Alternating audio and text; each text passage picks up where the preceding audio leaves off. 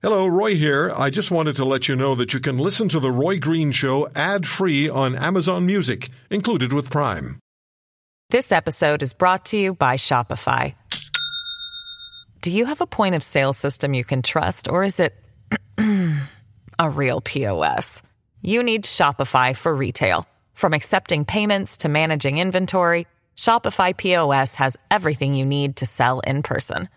Go to shopify.com/system, all lowercase, to take your retail business to the next level today. That's shopify.com/system. Welcome to the Roy Green Show podcast.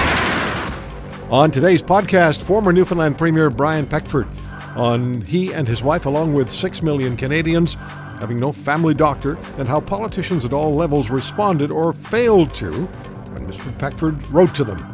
Dr. Bjorn Lomborg, environmentalist, author, challenges the alarmist UN climate messaging. Peter Downing, founder of Wexit, on a rally he's organizing to prevail on Alberta Premier Kenney for separation from Canada referendum legislation, and a reply from former Alberta Finance Minister Ted Morton. And anti-Semitism is increasing in Canada. Michael Schlesinger from B'nai B'rith on the national audit of anti-Semitic acts. Our good friend and contributor to this program on a regular basis, and boy, do we appreciate his contributions.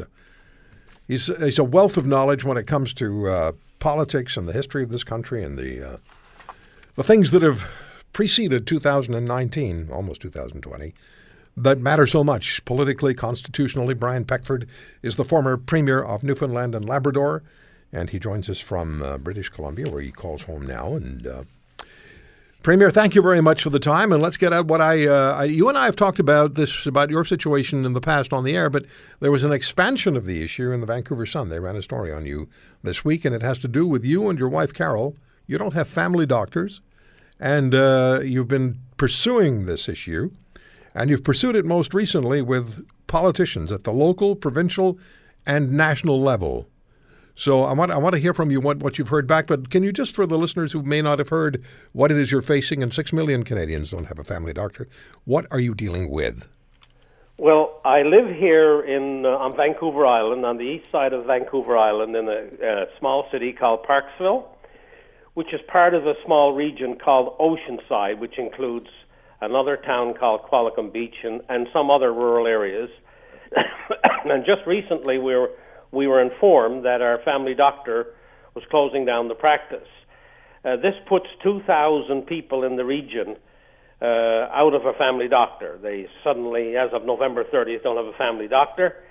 There was a proposal made by the doctor that's retiring or is closing the practice that he made arrangements for all the 2,000 if they could drive to 74 kilometers to another regional district in the city of Courtenay, and that we could be accommodated there. Of course, this area, the demographics are such that the median age is well over 60. Many people can't either physically go 74 kilometers one way, no public transit, to get a family doctor, 144 kilometers both ways. And therefore, the issue is one that when looking up the Canada Health Act, I noticed that there's an issue of accessibility, that the federal government transfers funds to the provinces based on a number of conditions, one being accessibility. And I'm arguing that in this case, and many other cases across the country, not just here, where there's 4 to 6 million people without family doctor, that the Canada Health Act is being violated here because the accessibility requirements are not being met. When you think about the numbers of Canadians, 6 million in this country, who don't have a family physician, and this is the actual healthcare chain, which is not that great, is not as great as it was a number of years ago. I'll ask you to speak to that in a moment. But it breaks down the entire healthcare procedure, breaks down at the very first link in the chain if you don't have a family doctor. In fact, we spoke with Dr. Sandy Buckman several times during the recent federal election campaign, and he's the president of the Canadian Medical Association. And for the CMA, that was issue number one, that 6 million Canadians don't have a family doctor. So you take this forward to the political world, which you're so familiar with, and you point out that we have a right to accessibility to health care. Who did you approach, And what did you hear back? Well, this is the other problem. So we have a problem here, and so I've decided, I should pursue this on behalf of myself and my wife, and also the other 2,000 people who are now without a family doctor, and see if I could do something about it. Well, I started to contact people, and I suddenly find out that it's very difficult to get hold of people. I started at the very local level first with the health board, and I suddenly realized that they're just a little link in the chain, and really comes down to the Canada Health Act and this business of moving money across the country to help healthcare. And so under the Canada Health Act, we're supposed to be able to have reasonable access to people like a family physician, and this is not happening. So first of all, I contacted the provincial minister. The provincial minister passed it on to one of his bureaucrats, and I get an answer back from one of his bureaucrats. And I wanted an answer from the minister. The minister is accountable to the people, not the bureaucrat. The bureaucrat is responsible to the minister. The minister is supposed to be responsible to me and the rest of Canada. So I suddenly realized that I wasn't going to get anywhere there. And then in any case, the buck really stops at the federal government, given the Canada Health Act, which is a piece of law passed by the Parliament of Canada. So I contacted the minister in Ottawa, only to get an answer back 24 hours ago or so, from nobody. In other words, I get a letter back from the Department of Health, the Strategic Policy Branch. No names attached to that letter. No signatures, nothing. Just this cold, bureaucratic letter back telling me all the things that they were doing in Canada. No mention of the fact that the conditions of the Canada Health Act are being violated. I sent copies of this letter to the minister in Ottawa, to all the local municipal politicians, 12 of them, 7 in Parksville, 5 in Qualicum. I heard back from 2 out of 12. I sent it to all the BC MPs, the MPs who got elected recently to represent us in Ottawa. Of the 41 who I sent it to, I got answers back from 6. Oh, my. So, the ordinary Canadian who tries to pursue something through the political and bureaucratic system, I can see now why many people have stopped doing that. Because as a former premier, and knowing the system like I do, I can see now why the system is broken. Not only the health system is broken, trying to get anything done and contacting those who you are paying to represent you is impossible. It really is. It's remarkable in excuse me, in the manner that it's objectionable. You have you contacted 12 local elected municipal politicians, 5 in your area, 7 in Parksville. So 7 in Parksville. So 5 and 7, and then 42 MPs, and so you contacted over 60. Elected officials at the local, less than 10. Yeah, at the local level, at the regional level, at the provincial level, and the federal level, and you heard back from less than 10. And when it came to the federal government responding to you, you got an email that was from nobody that didn't address your concern. And when it comes to the provincial health minister, you received a reply from one of his assistants. Right, exactly. And in all cases, nobody is addressing. By the way, all the answers I got back from MPs were just an automatic reply. Thank you for your letter. We will get back to you. Of course, I haven't heard back from anybody. Nobody has addressed the substance of what I'm arguing. And what I'm arguing or contending is that we have a piece of law in Canada which says that the government of Canada will transfer over $40 billion a year to the provinces to help them with health care on condition that they follow 5 conditions of the Act. One of those conditions is accessibility, and I'm saying that that provision is being broken, and therefore the transfer of funds to these provinces should be halted until the Government of Canada and the provinces arrange to ensure that the conditions of the Act are being followed before all this billions of dollars is distributed. Premier, let me get you to hold on. We'll come back with the former Premier of Newfoundland and Labrador, Brian Peckford, and talk more about what he's done, what he's tried to impress on elected officials, and try to get them to reply to the fact that there's no family doctor for him or for his wife, or for so many others in his area. And then nationally, we know it's at 6 million. 6 million Canadians have no family physician. We're talking with Brian Peckford, the former Premier of Newfoundland and Labrador, about his situation. He and his wife don't have a family physician. And what he's done is contact politicians at all levels, including the federal Minister of Health and his provincial Minister of Health. From the provincial minister, well, they got a response from somebody who works for the minister, didn't really answer his questions. And from the new federal Minister of Health, sort of a vacuous response that came from nobody, addressed essentially to nobody, even though it was in Premier Peckford's inbox.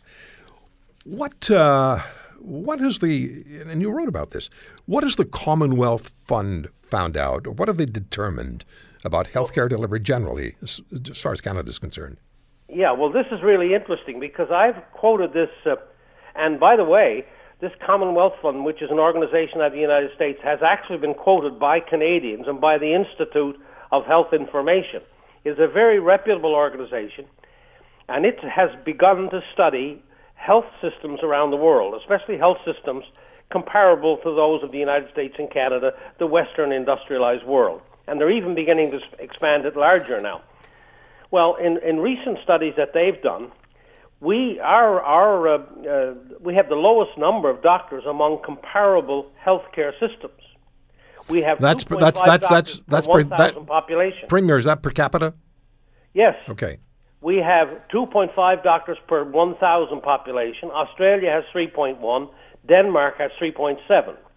So, I mean, it is a serious problem where many Canadians, even though we've got 6 million without a family doctor, a lot of Canadians still think our health system is doing just fine. Well, it is not doing just fine. And not only do we have the lowest number of doctors per 1,000 population, we are the lowest among 13 Western countries of getting same-day, next-day appointments when we're sick. And that includes children and the elderly. Exactly. So we're not doing a very good job. And what I am saying now, and my personal circumstance sort of validates all of this, is that, you know, the situation is just not working. And when I start to investigate, I find out we're breaking, it looks like to me, and I'm asking for somebody to tell me I'm wrong, that we are violating our own laws as it relates to this. Mm-hmm. The laws under the Canada Health Act, through which money is distributed across the country for health care, $40 billion a year, is that we're not living up to the conditions of this. And what the federal government should be doing, because it's their legislation, is examining all the provinces and finding out what provinces are really living up to the Canada Health Act. Because if you're not living up to the conditions of the Health Act says the minister in Ottawa should refrain from providing those funds. You know, healthcare is almost invariably the number one, number two, or the number three issue, usually number one, exactly, when it comes to issues of significance in any federal or provincial election. Healthcare is number one. Your experience with the system, the fact that you don't have a doctor, and your experience with trying to get answers from the system, from people elected to work for you, and then appointed to a healthcare position, like ministers federally and provincially, that shows that either they don't have any solutions or they don't care. Well, I think that latter part is the most disturbing in the world, because if they won't even answer your you know, and ministers of the Crown are the only ones that are accountable to us. Yep. People who work for them are not accountable to us. And we've got to look to our politicians and for them to affix their signature and be responsible for something. Premier, thank you for the time. And if a former premier of a Canadian province can't get an answer on something as fundamentally important that strikes so many millions of Canadians directly into their homes, can't get an answer from the politicians, elected politicians, on no family physicians being available for 6 million folks, that rings the major alarm bell. Premier Peckford, thanks very much for the time, and thanks for sharing that with us. And I will continue to fight this issue. I know you will. Thank you, sir. Talk to you again. Thank you. Brian Peckford. For many people, I don't know how many people know this, that the federal government has said, the Trudeau government has said, that the Technology Innovation and Emissions Reduction Regulation from the province of Alberta, which is set at $30 per ton, the carbon tax on emitters, industrial emitters, such as the oil sands, they've accepted it. Trudeau's government has accepted it under greenhouse gas pollution pricing, but they've only accepted it for 1 year. After that, they said they're going to review it to make sure that it meets some requirements. Mr. Kenney is happy with 1 year, not happy with the idea of them coming back to check again. But he also insists that the carbon tax on Albertans is unacceptable, and the province will go forward with its fight at the Supreme Court of Canada against the federal government claiming it has the right to impose such a tax. Let's talk about the province of Alberta. I read earlier in the week that Peter Downing, the founder of Wexit, is organizing or planning to organize a major rally outside the Alberta legislature on the 11th of January. And from what I understand, Mr. Downing wants the Premier to pass Alberta separation referendum legislation.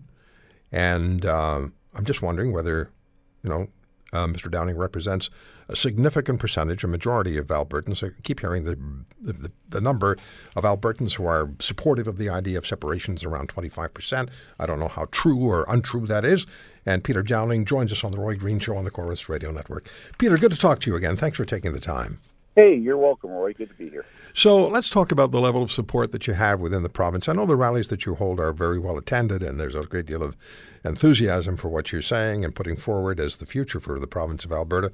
But realistically, what percentage of the province, of the residents of Alberta, do you think really support the fundamental position that the province needs to get out of Confederation? It's really funny. There's lots of polls, and ever since the poll earlier in the year by the Angus Reid Institute that pointed out about 60% of Albertans supported the separatist position, about 50% of folks in Saskatchewan. All the subsequent polls that have come out since then have kind of driven that number down. So the one that we're accepting as a benchmark right now, just kind of for ease at this point, is 30%. 30% of Albertans are ready to sign to say yes on a referendum for separation. But let's put that number in perspective. That's 30% of Albertans. Let's look at it. What percentage of Albertans actually vote? So the support for separation in terms of voters is actually quite a lot higher, and is probably around the 50% mark. And that's the people who are ready to separate today. To give you an idea, when the referendum was called in, I believe, the mid-90s with Quebec, the outright support for separation was around the same level as it is right now in Alberta. Obviously, we know that it was just a fraction of a percentage that was separated the no from the yes. But there's a larger percentage of people right now who are sitting on the fence right now as to seeing whether Jason Kenney can achieve the things that he says that he's going to do.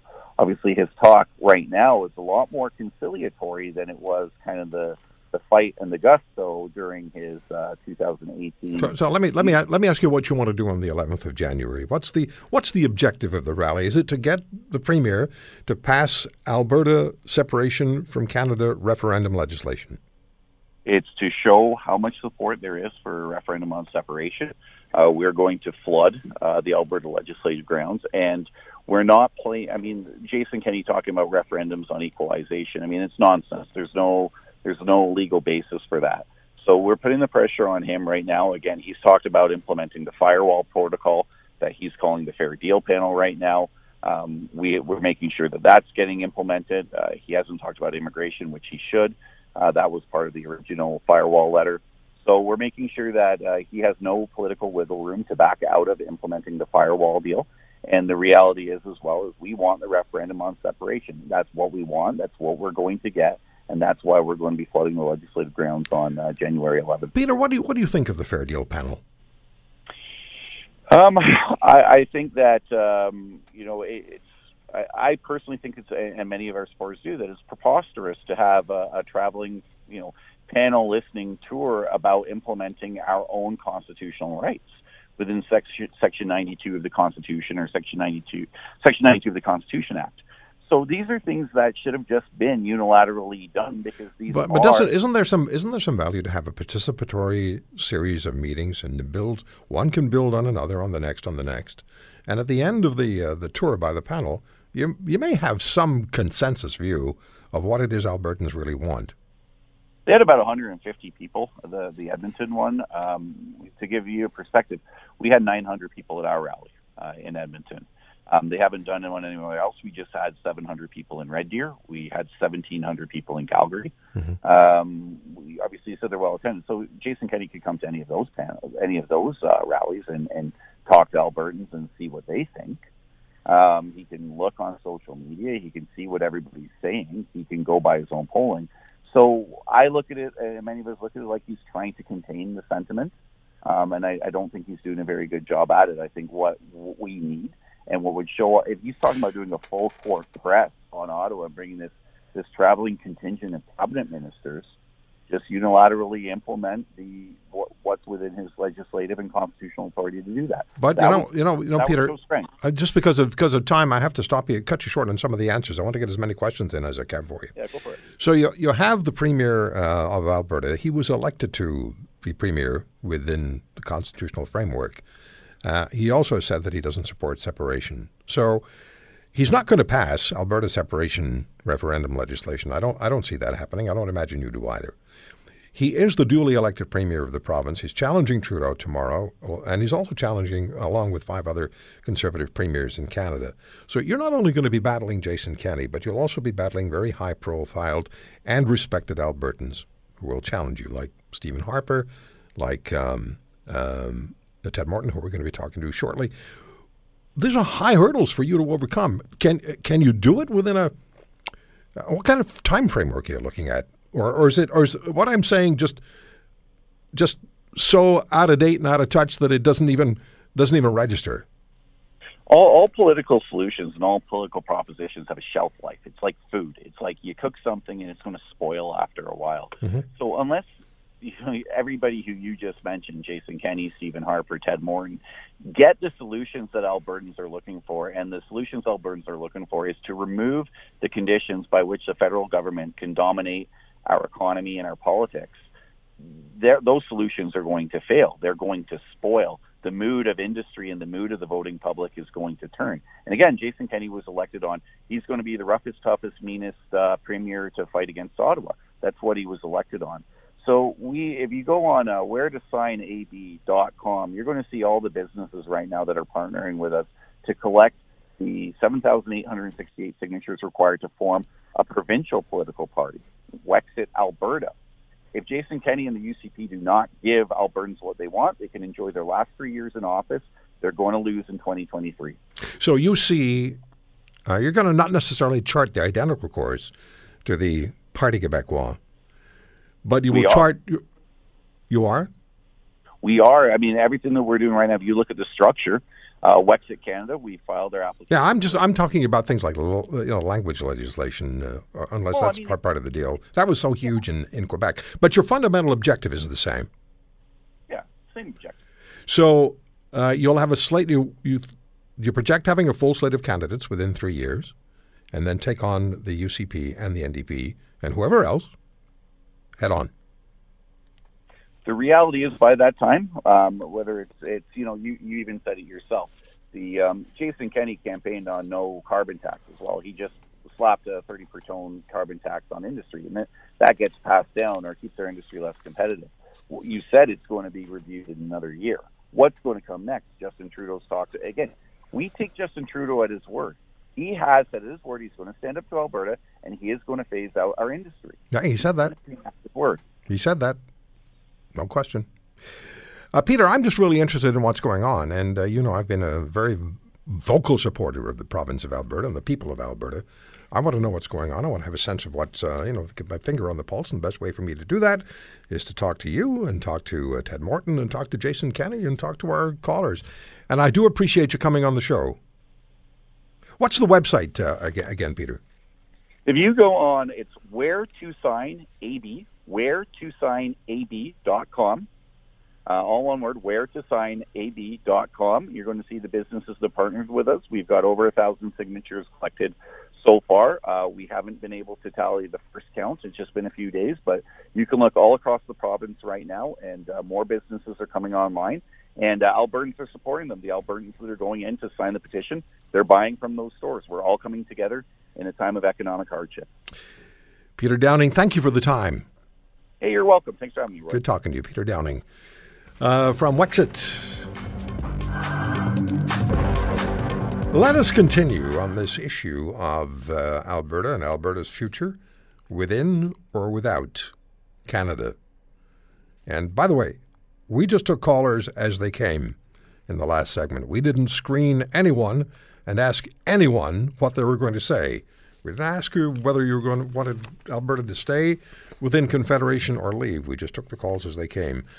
With us now is the former finance minister of Alberta, Ted Morton. He, along with Stephen Harper and several other prominent Albertans, signed the so-called firewall letter delivered to then Premier Ralph Klein in 2001. And Premier Kenney, as you know, has announced that Fair Deal panel, touring the province, hearing from Albertans, whether they approve significant changes in the relationship between the province and the federal government, Canada Pension Plan, collecting taxes, maybe drop the RCMP in favor of a provincial police force, maybe immigration, who knows? And in a written piece, Ted Morton supported the Fair Deal initiative. He joins us on the Roy Green Show on the Chorus Radio Network. Ted, thank you very much for the time. And I just remember after that firewall letter was presented to Premier Klein, I spoke with him on the air shortly afterwards, and I asked him about Alberta separation. And I remember him saying, and he said this more than once to media people, don't push us. And here we are in 2019. How do you assess what's going on in the province, what the emotion is, and then speak to the Fair Deal panel, please? Well, you can tell, Roy, from what Peter Downing said, and the amount of support that he's attracted for his Wexit effort, that there's a high degree of, historically speaking, a high degree of support. You know, I think his figure 30% was too high, but I think it's closer to 20, maybe 25. That's double what it was 18 months ago, or triple. But I think what Premier Kenney has decided with this Fair Deal panel and the the mandate that he's given them to look at half a dozen policy initiatives that you've discussed already that would change Alberta's relationship with Ottawa, make us more like Quebec in terms of autonomy and self-reliance. I think what Premier Kenney's trying to do is take that energy, negative energy, frustration, anger, fear that is driving Wexit and push it towards some constructive reforms that would give Alberta, as he calls it, a fair deal, a more fair deal inside of Canada. If he succeeds, I don't think Wexit will go too far at all. If he doesn't succeed, then that opens up another scenario. How would you measure success in this scenario? Well, he's made it pretty clear. Trans Mountain has to be completed in a timely manner, and again, he kind of uses Premier Kenney's kind of used code words. If you look at everything he says must be completed, and the rule of law must be enforced. Now, what that means is when the diehard protesters begin to put spikes in the trees and lie down in front of caterpillars and so forth, that the police, or if not the police, the army will come in and remove them and arrest them for trespass and so forth, because they're going to do that. The last 40 miles next summer is going to look pretty chaotic. So he certainly expects Prime Minister Trudeau to do what needs to be done to do that, complete TMX in a timely manner. He wants changes, either repeal or significant, meaningful changes to C-69, the pipeline approval process. Those are, I'd say, absolute non-negotiable. And then there's the other 4 or 5 internal proposals that will be discussed by the Fair Deal panel over the next 2 months. And I think actually this discussion will go on for the next 2 years. And to the extent that Albertans support and the government supports some of them, you'll probably see a referendum on some of these issues as part of the 2021 provincial election. So that's about 20 months away. Do you foresee the time where there could be a referendum, a binding referendum on Alberta separation from Canada? Yes, one of your Downing had it was a lot closer to accurate than some of your callers were. The Supreme Court has already said in the Quebec secession reference in 1996, it says if a province has a referendum on a constitutional issue, including separation, and there's a clear majority on a clear question, then that creates a constitutional duty, not something small, but a constitutional duty on Ottawa and the other provinces to negotiate, and they said to negotiate in good faith. Now, that's not quite a quotation, but it's as close as I can get without having the words in front of me. Of course, the unanswered question is, what if Ottawa doesn't negotiate in good faith? Then what happens? Mm-hmm. Yeah, but the whole paradigm has changed, and I'm glad you mentioned the parameters of that Supreme Court decision. I was trying to explain it to a caller, and I couldn't remember you explained it far better than I did. Basically, the key thing is the Supreme Court did not say if Quebec has a referendum on secession, then clear majority on a clear question, et cetera. It said if a province has a referendum on a constitutional issue, and there's a clear majority on it. And again, they had to say that because they can't pretend like somehow in the Constitution there's a special clause for Quebec. Right. So now the paradigm has changed. Minority government, Mr. Trudeau can't ram things through like C-69 and C-48 as he could before. Maybe that gives more negotiation. But he would get, I don't think I'd be speaking out of school if I said he could get support from Scheer and the Conservative, the next largest party, and 4 times more than all the other parties put together. They would support Trudeau on repeal of C-48, the tanker ban off the west. Oh, absolutely, coast. Yeah. There's no tanker ban in the St. Lawrence Seaway. I wonder why. Yeah. And then they would also support Prime Minister Trudeau on repeal or meaningful reforms to Bill C-69. Of course. So I don't think that would jeopardize his minority government. No, I'm just saying generally he can't do the things that he was able to do before October the 21st, and that would include having the power to ram through legislation like C-69 and C-48 over national objections. Ted, where does the carbon tax... Wait a minute. If he wanted to go further down the path to the green paradise, the no pipelines, no oil, no hydrocarbons paradise, I suspect the NDP and the Bloc would support him because the Conservatives don't have enough votes to. Yeah, I'm not talking specifically and only about C-69 and C-48. I'm talking about generally. He doesn't have the kind of political cloud of power that he had with a majority government. That's the same for any minority government prime minister. But I want to ask you this in the time we have left. The carbon tax, the actual carbon tax, in the case going before the Supreme Court, how significant will that ultimately turn out to be in this overall equation of the future of Alberta? I'd say it's second tier. Really? If you look at the constitutional language and the decisions around the federal taxing power, it is very, very broad. The problem with the carbon tax as Trudeau has implemented is that it's selective. It doesn't apply to some provinces, and it applies almost in a punitive manner to other provinces.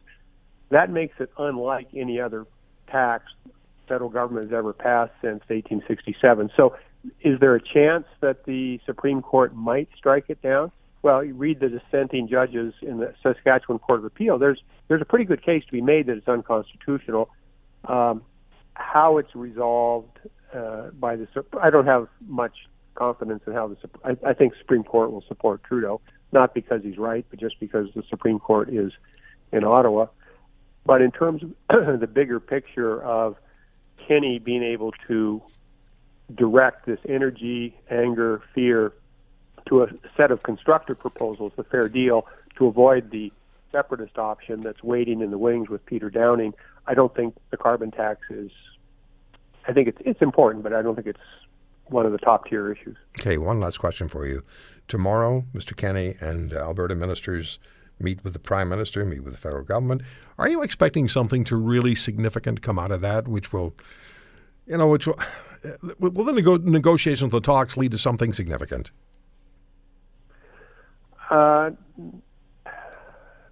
think there's some talk. Kenney has done a very good job of recruiting allies. I think it's as many as 9 of the 10 other provincial premiers, almost everyone except Quebec, on pipelines and C-69. So when you put that together, and Trudeau wanting to work with, having a working relationship with provincial premiers, my understanding is there's discussion going on with respect to, not to the abolition or repeal of C-69, but to meaningful reform. Whether that'll happen next week, I sort of doubt it, but I think that's happening as we talk. Ted Morton, thank you for the time. Always good talking to you. Thank you, Ted. Okay. All the best. Thank you. Ted Morton, former finance minister in Alberta. This episode is brought to you by Shopify. Do you have a point of sale system you can trust, or is it a real POS? You need Shopify for retail. From accepting payments to managing inventory, Shopify POS has everything you need to sell in person. Go to shopify.com/system, all lowercase, to take your retail business to the next level today. That's shopify.com/system. Well, COP25, the climate conference upcoming, and the UN Secretary General is upping the panic ante by claiming all life on Earth could be wiped out by climate change, unless, and you can fill in the blanks. My guest is Dr. Bjorn Lomborg, director of the Copenhagen Consensus Institute think tank. They have 7 Nobel laureates participating. Dr. Lomborg named by Time magazine to the list of the 100 most influential in the world. And Dr. Lomborg presents a different picture to that of the United Nations, although he's not opposed to what he calls an intelligent carbon tax, but strongly refutes the panic scenarios from the United Nations. One of his books is Cool It, and on Twitter you'll find him at Bjorn Lomborg. Dr. Lomborg, thank you very much for the time. Hey, Roy, it's good to be back. So if I can start with the Secretary General warning that all life on Earth may cease because of climate change if we don't do all that the United Nations agreement says we must do. What do you say? Well, I mean, first of all, it's just silly. It is beyond recognition of anything that the UN actually says. You said that I don't necessarily agree with the UN. I actually agree with the UN Climate Panel report, which is this gold standard that is written by thousands of the world's best climate scientists who tell us it's a problem, but they also show it's by no means the end of the world. And telling people that this could wipe out life on Earth, which is just so far beyond the pale of what anyone would argue is the impact of global warming, is simply irresponsible. And it panics children. It panics families. It panics people around the world. Why are they doing it? What's your sense of that? Well, I think something unfortunate has happened in the last couple of years. Look, global warming is real. And for a while, we were battling people who would say, no, it's just a conspiracy. It's made up. But what's increasingly happened is that in order to sort of press this point, look, it is a real problem. I think more and more have sort of gotten egged on by saying we need to do more and more. You can see it rapidly evolving. You can see it getting ever worse. One of the things that you constantly hear is, for instance, that it's steadily accelerating, that it's getting worse and worse, that extreme weather, for instance, is getting worse. Look, there was a new study out, period study, that looked at all the different areas of extreme weather. Is death going up? No, death is going down. Is cost in percentage of GDP going up? No, it's going down on all of these areas. Well, it's not to say that there's not a problem, but this way that it's being portrayed as the end of the world is not only unhelpful to actually bring about solutions, but of course it's also encouraging what Mencken once said. You know, most of politics is really about dragging out a lot of hobgoblins and then telling you, the population, we're going to protect you from these hobgoblins, if they're real or not. I'm looking at your newsletter, and I see one headline of one piece. And you and I have talked about this, and you've given us some great answers to this issue. We're throwing money at the wrong climate solutions. And in your newsletter, it says, during a recent visit with the Dallas Morning News editorial board, Bjorn Lomborg urged policymakers to spend money on countering climate change more effectively, rather than spending on feel-good green projects or urging people to make personal sacrifices, such as giving up meat. Leaders should approach climate solutions unemotionally and invest in the full ideas or the ideas that will do the most good for the most people. And you listed 4 initiatives. Can you walk us through those, please? Yeah, so look, any climate economist will tell you should price carbon because carbon is negative, so you should price it. That's a carbon tax. That is a sensible first solution. What you need to remember is if you do this, and you should probably tax it around $20 US, so that's probably, 25, 30 Canadian.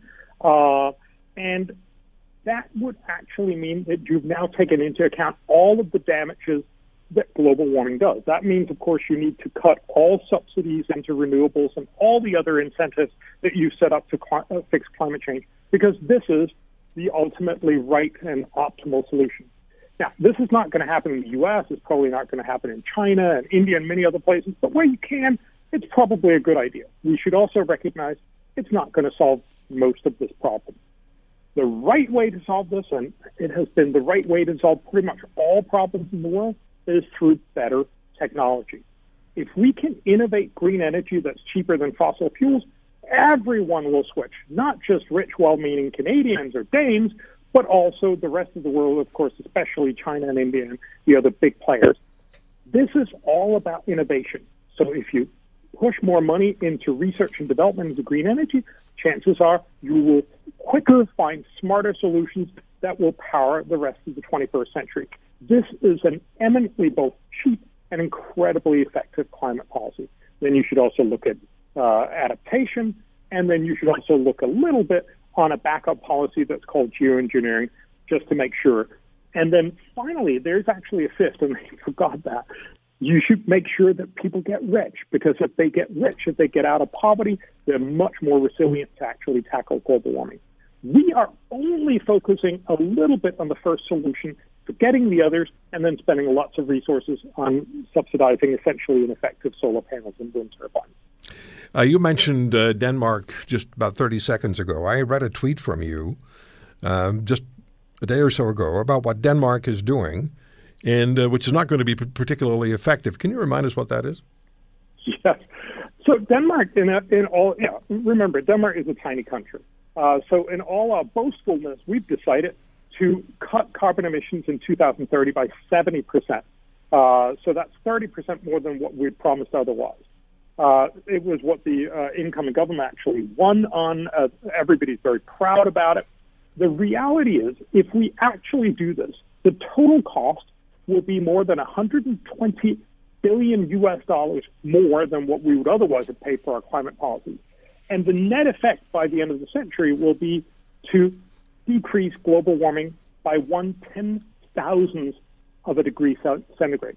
So we'll spend a lot of money. This is real money for Denmark, and we'll get nothing. You can't measure the impact in 100 years. That is the definition of a bad policy. And indeed, if you do the cost-benefit analysis, for every dollar we spend, we avoid 3 cents of climate damage. So they must really love hearing from you then. The funny thing is, nobody wants to take this up, of course, because there's no point in arguing, no. It's actually 1/10,000th of a degree, or it's only $115 billion it's going to cost us. You can't walk this away. So in some ways, yes, this annoys the crap out of them, but in another way, and as we started off this conversation, they already got everybody worried and panicked. And so a lot of people are just simply willing to say, well, let's try anything. Waste my pension fund and let's see if we can do anything against this. And of course, that is a surefire way to actually end up in a world that's going to be a lot less good than one you could have left your future generations, your kid and grandkids. So really, it's about proper spending, it's proper research, and then spending the money where it's most required to do the most good, and then you will most effectively counter as you point out, the global warming that's taking place, and you make people healthier and wealthier, and everyone's better off at the end. Exactly. And that's, of course, especially true for all the poor people in this world who want so many other things fixed first, like not having their kids die from easily curable infectious disease. The Copenhagen Consensus Center is a think tank that researches and publishes the smartest solutions to the world's biggest problems. Our studies are conducted by more than 300 economists from internationally renowned institutions, including 7 Nobel laureates, to advise policymakers and philanthropists on how to achieve best results with their limited resources. And there's a quote here from The Economist.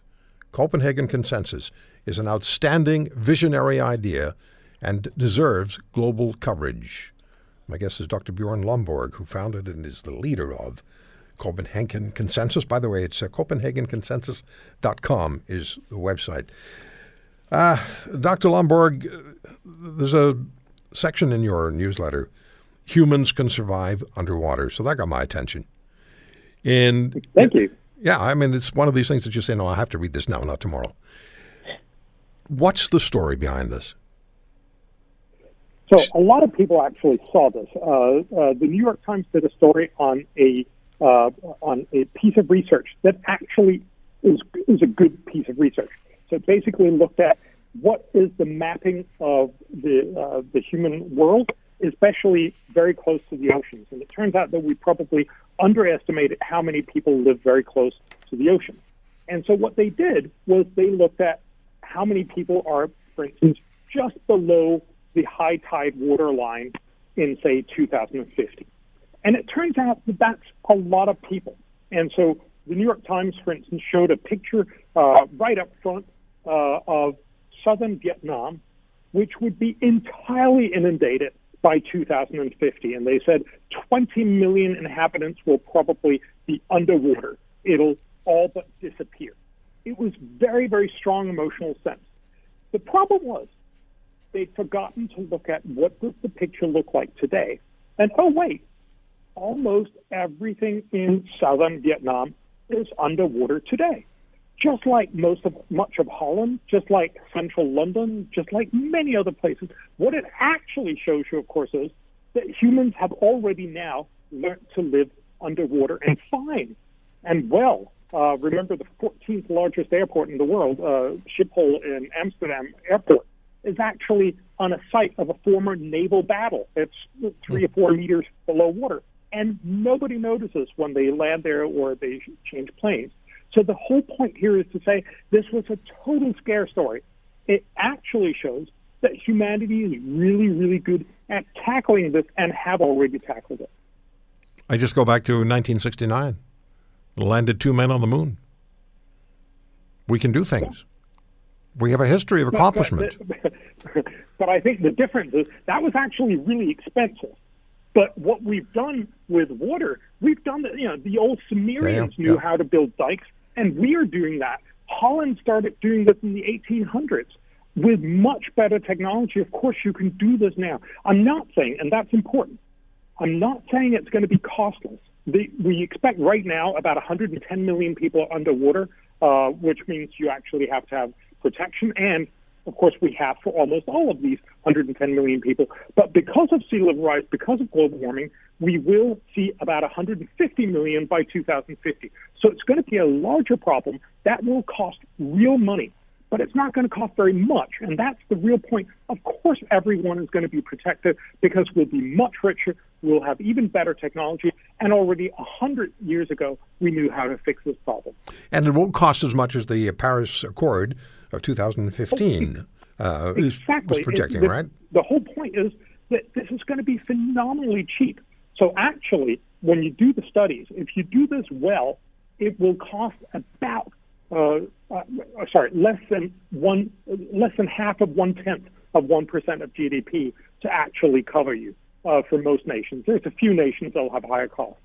Whereas, of course, the Paris Agreement and all the other things that we're talking about easily will cost us 2, 5, 10, maybe even 20% of our GDP. So the reality is we're promising to spend far more money on ineffective policies than the protective policies that'll actually keep us safe. What are you expecting from COP25?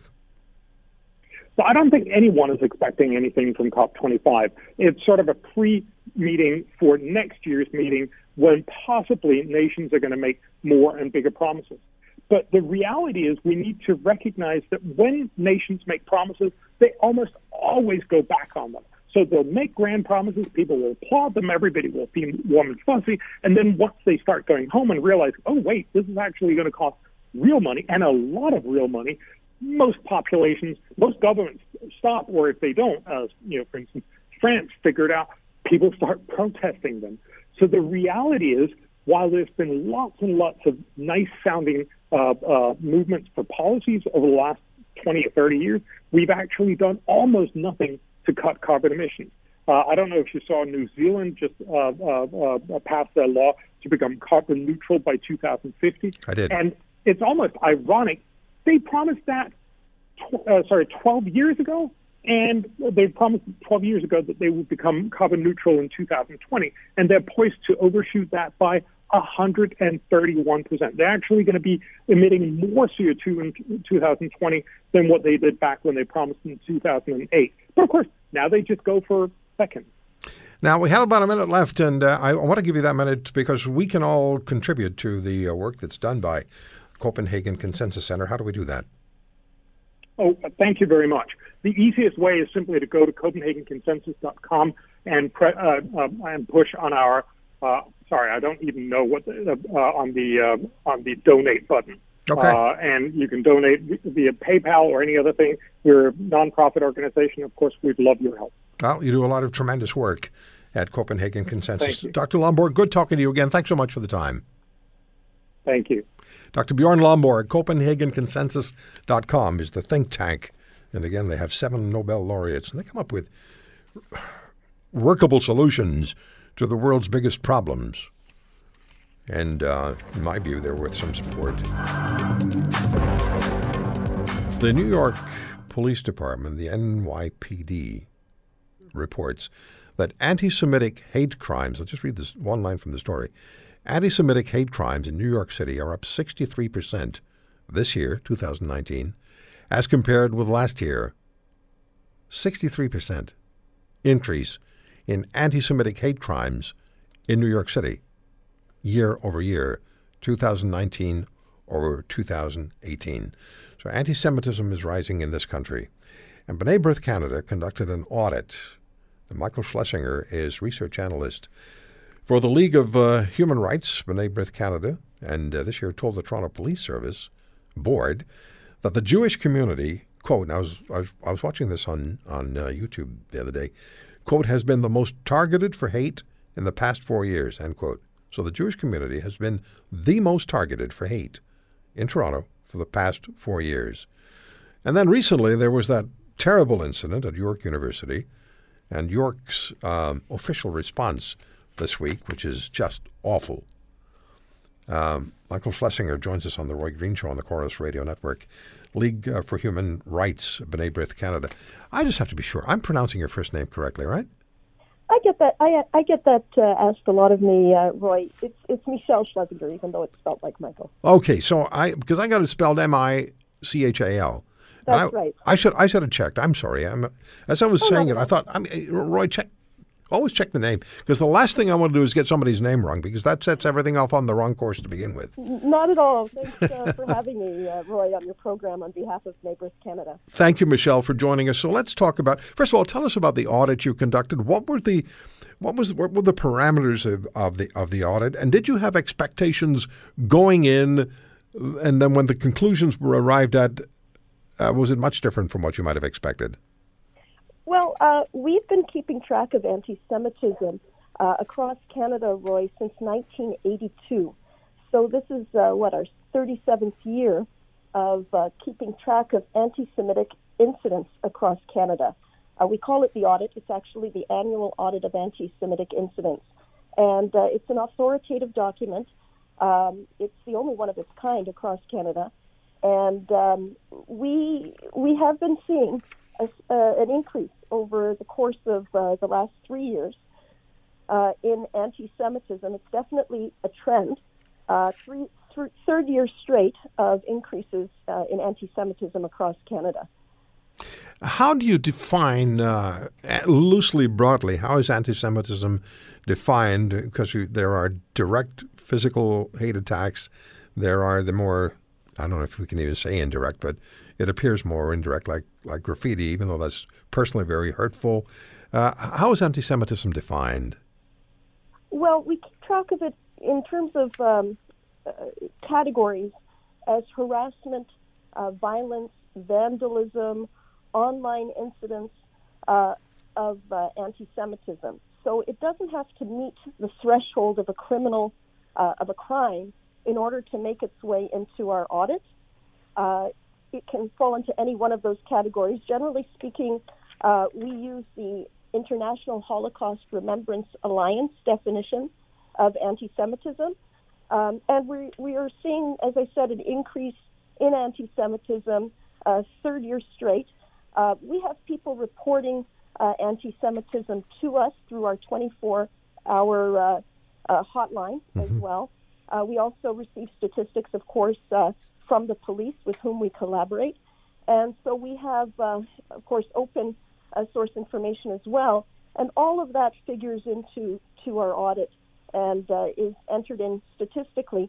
And we hear from people on a daily basis with respect to anti-Semitic incidents. So all of this, all told, really gives us a very good idea of what's going on across Canada. We really have our pulse. We really have a finger, so to speak, on the pulse of what's going on across Canada. I was shocked when I looked at the some of the numbers. December of last year, 349 anti-Semitic acts were reported. That's a huge number. Yes, really. In fact, it was we actually exceeded 2,000 incidents of anti-Semitism. It was the first time last year where we surpassed 2,000 incidents since we began, I would say, documenting the phenomenon in 1982. So, yes, there's, I don't know if you're looking at a specific statistic for a particular category, but all told, this was the first time, sadly enough, where we surpassed 2,000 incidents since we began tracking this, as I said, in 1982. So, Michelle, what's driving it? Well, you know, what's driving it is a very good question, because what we're seeing is not divorced from the trends that we're seeing really in Europe, in North America as a whole. We're not immune from what's going on worldwide. No, and Europe is particularly France, from what I've been reading, is a major concern for anti-Semitic incidents. What are the most? Hey, boy, I don't like to say the most common, but what types of incidents are taking place? What do you hear most frequently? These are all very good questions. We're definitely seeing harassment. We've seen online harassment grown tremendously with the advent of social media platforms, with Facebook and Instagram and Twitter and YouTube, where people really have the benefit, quote unquote, of anonymity. So we see an increase in that. We see a lot of anti-Semitic harassment in the secondary school systems. We see all kinds of anti-Semitism in all kinds of forms. But what we're really seeing as well is this bubbling up of online and in-person hate into violence of late. And that's what you're seeing with the recent riots at York University that you've mentioned, and many other examples as well. What do you what is M'nai B'rith? How do you view what happened at York University, where the Jewish students group had brought in a number of former Israeli soldiers, reservists, and they're having an event, and it turned into a violent exchange outside the room, and shouts of intifada apparently were issued. And what do you make of that and the university's response? Well, we're in dialogue with the universities and with other groups right now. And of course, what we make of it is in the sense that we don't want to see it happen again. But what we're seeing in it is it's very sad, actually, because freedom of expression should not and does not include violence. And what you had here was a pro-Israel group who had booked their room in advance, a peaceful group that had brought in, as you explained, reservists, people who had previously served in the Israeli army, and it's mandatory to do so in Israel. They brought people to speak, just to hear directly from, as I said, Israeli veterans of a really tragic conflict. It brought them in, and this other group tried to shut down the event. And it was a mob acting aggressively to shut down a lawful event. And that would be an interference, obviously, with freedom of assembly and freedom of expression. So that's instigating essentially a riot. And students should be free to hold their events that they had booked previously, free of violence, free of intimidation, free of oppression. And we just want to make sure, as I said before, that it does not happen again. No, well, absolutely not. And I was reading something yesterday, and I was looking for it here. Yeah, according to police reported hate crime 2017, which was released by StatsCan last year, Jews were the single most targeted group for hate crimes in Canada, and that is despite the fact that the Jewish community makes up 1% of the national population. That speaks volumes, right there. It really does. It really does. And as I said, there's a lot of work that has to be done in that department in terms of combating anti-Semitism. It really speaks to the amount of work that really has to be done on our part and the community's part as well. Do you find that governments, the various levels of government, municipal, provincial, federal, are doing what they should, doing what they can in order to make it very clear that anti-Semitism is not going to be tolerated in this country? Well, we have to continue to work with governments at all levels, and we have to continue to collaborate with the police. And NABRIS really has very important ideas in terms of how to deal with these issues, which include our 8-point plan to tackle anti-Semitism. We definitely need a national action plan that has to be adopted in that regard. And we have to have education. Anti-Semitism should be forming part of the curriculum because it's a contemporary phenomenon which exists and it's growing. And kids need to learn about it. They need to learn about Holocaust, to learn about the Holocaust as a consequence, or what can be and has been a consequence of anti-Semitism in the past. NABRIS understands and works with government and police that it's important that the laws be enforced. And for that matter, Roy, the Attorney General needs to make it clear what the criteria are for prosecuting hate crimes. That is, when you can and cannot charge someone for hate crimes. Because right now, when it comes to certain hate crimes, there's a discretion in when charges can be laid and not, and it has to be made very clear what those criteria are for consistency. That would help the police. That would help human rights organizations like NABRIS know when to report something and when not to, and that would help citizens remain on the right side of the law, quite frankly. Well, exactly. There can't be discretion in dealing with hate crimes and anti-Semitism. You can't have discretion, as on behalf of the police or the prosecutors. You can't say, well, I'm going to exercise my discretion and say this one doesn't qualify. It can't be that loose. Well, there is discretion that lies and should lie with the Attorney General when it comes to certain hate crimes. But the criteria, the basis for the exercise of that discretion has to be made clear. Mm-hmm. And then it has to be followed consistently to help law enforcement when they're dealing with hateful activity, even online hateful activity.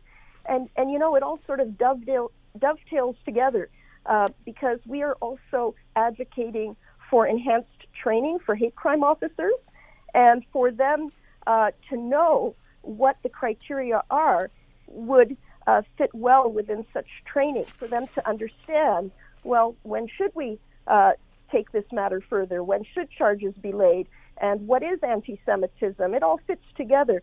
In other words, their training isn't complete when they have no idea what the guidelines are for the Attorney General's discretion for when charges should not be laid. Yeah. Michelle, hold on, please. We're going to come back. I just want to read you, before I take the break and talk some more with Michelle Schlesinger from B'nai B'rith. This is from Canadian Jewish News. Among the more egregious events reported by B'nai B'rith were a group of teens throwing lit fireworks at Hasidic Jews in Boisbriand, Quebec, a group of Orthodox students being assaulted on the streets of Toronto, 2 Saskatchewan elementary school students being harassed and beaten by other students, a student threatening to shoot up a Jewish school in Toronto, and death threats made against children at a Montreal Jewish school that were posted on Le Journal de Montréal's Facebook page. And the Journal de Montréal is a very significant Montreal news organization.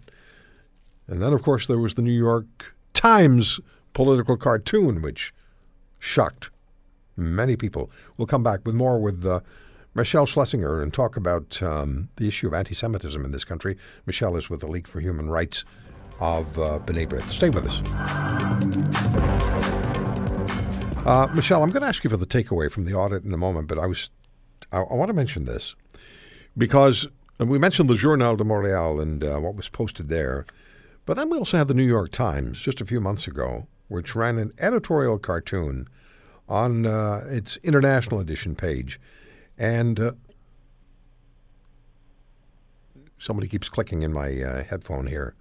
Sorry. That